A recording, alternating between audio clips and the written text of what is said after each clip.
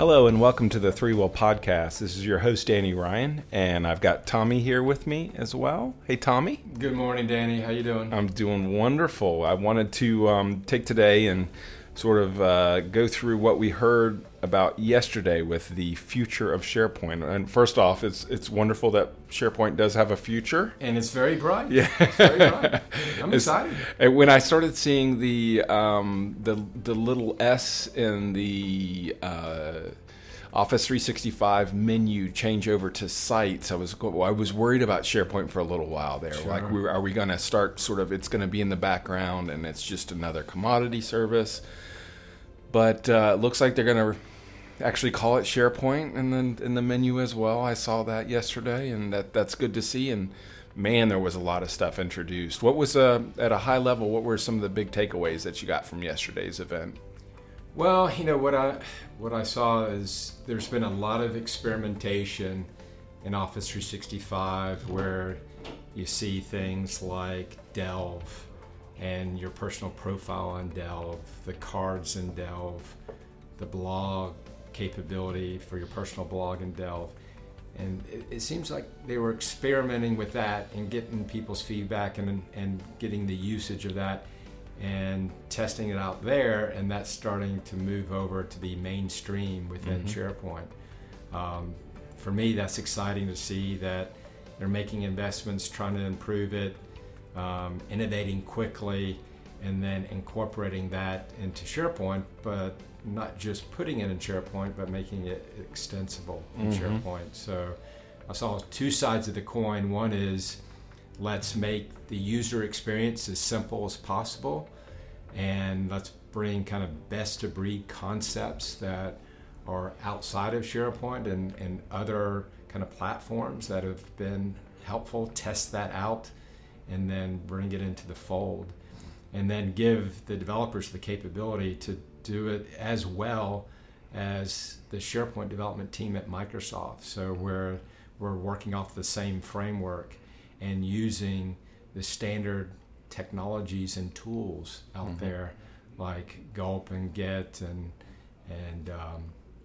Node.js and Angular to take those things where those have matured over time and not come up with something different, but embrace what's out there that is in the mainstream. So as that continues to get better and innovates on its own cycle, we're not left in the SharePoint world building on 5-year-old tools and technologies, but we're using the latest and greatest. So some great things on both fronts. I think from the user front in terms of cleaner, better UI that's mobile responsive, that takes into account some more advanced features that are simplified in the user experience, to the extensibility and the development capabilities that you have today and moving into the future. One of the parts that I like is where they were talking about the different types of sites that SharePoint is addressing, like team sites, publishing, sort of recognizing that some people are using it for, more general get the message out types of sites, for team collaboration, and then for apps. It was kind of neat to see them sort of recognizing how different folks are using SharePoint. Right. Yeah, and I think that they've simplified that for the user, where there's two templates. There's the team site template, and then there's the publishing, versus having 50 templates to deal with or to choose from. And so they're looking at, what's the 80-20 rule of what are people really using SharePoint for? They're using it for a team site or using it for kind of a landing page where they want to control the content there. And so I think that's a good thing. Also, what I saw, and I don't know if you noticed this, is I've seen a lot of innovation in the Office 365 groups. And as they were showing team sites, I said, I wonder if they're going to bring into the fold groups as a part of that team site experience. And they provision a group when you create that team site, which I thought was awesome, because that ends up giving you a really rich experience that you can follow that team site across the whole Office 365 platform, that this team site is not just this separate thing that just sits in SharePoint, but it blows out the infrastructure across the board on Office 365 to allow that team to collaborate and discover other people and discover content. Yeah, you sounded pretty excited when that. Yeah, You sounded like you were you were glad to see that they had made that connection, which was cool. Some other things. What's the deal with? I guess with what we're seeing with Power Apps. I mean, we've heard of Power Apps before yesterday. And then this new, when I showed up this morning in my Office 365 menu, I saw Flow, and that was for me a new thing. What's with some of these new apps or what I'm not sure even sure what I should call them, but these new features that are coming out. And I'm not the most well versed on those, but the way I look at it in my initial understanding is when you look at Flow is has some aspects of it like IFTT, if this then that, where you can take an event that ends up kicking off another action. It's very similar to me from a workflow perspective, where you can allow something to happen when a new document is added. What are the common things that I would do manually post adding a new document? What notifications would I want?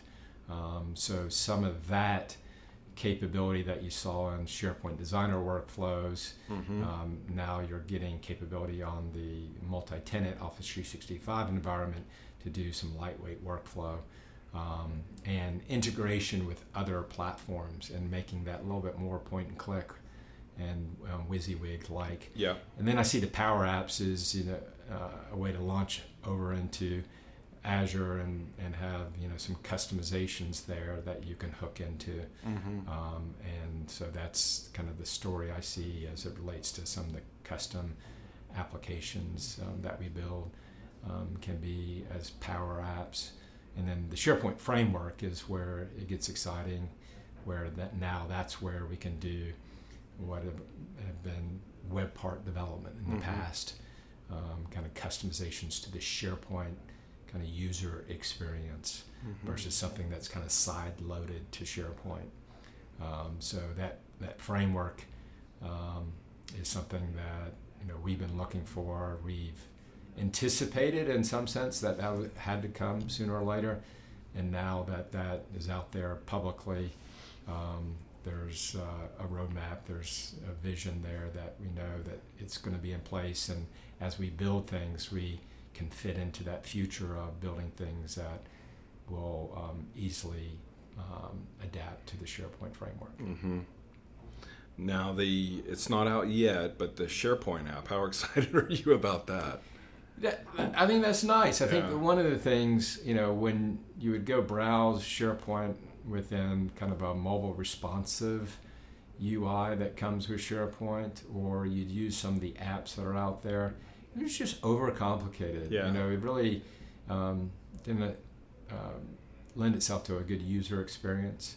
And so I think as there is a sense of SharePoint, some commoditization of that, where you're trying to make it a simple, base experience. So having a team site and a publishing site versus having 30 templates. If that is, simplified and shrunk down, then some of your standard consumption of SharePoint, you can have richer apps that allow you to get to the content that you have there. So as you can see, the ability to go in and drive down to your content, or that content to discover you, the whole Office graph, where I'm interacting with you, I'm viewing certain documents, and all of a sudden it says, well, based on this relationship and the content you have, let's show you something else that might be of interest to you.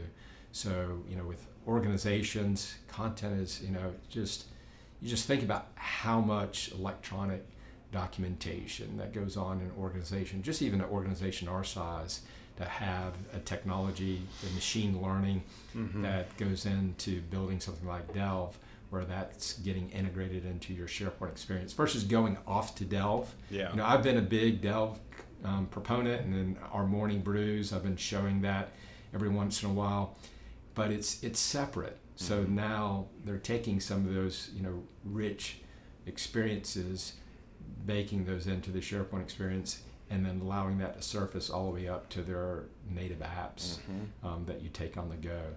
So I think it becomes a good balance of what things that are held in tension, which is making it simple for the user, predictable for the user, easy to get going with it, kind of point and click and run, and you can use the platform with an extensibility story.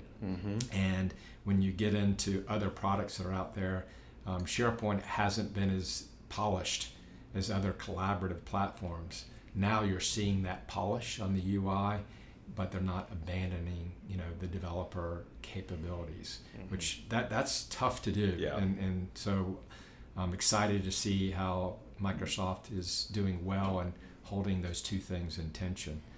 It was funny, you and I talking this morning about the mobile app experience and how this is quite similar to some of the things that we saw like from Jive, several years ago with the sort of the intranet on your mobile device, and I think it's one of those things I know we hear time and time again for the projects that we do. We cover what sort of mobile access do you have to this content, because it has become one of the most, almost arguably more important than your desktop. Right. How are people accessing this information, and for them to see it. I think we're seeing it in a couple of ways. One is, the recent improvements to the OneDrive app and accessing site content from that app, which you were showing me this morning. To just being able to go browse your intranet through your mobile device, right, and having a really nice experience with doing that. How that's really important to people.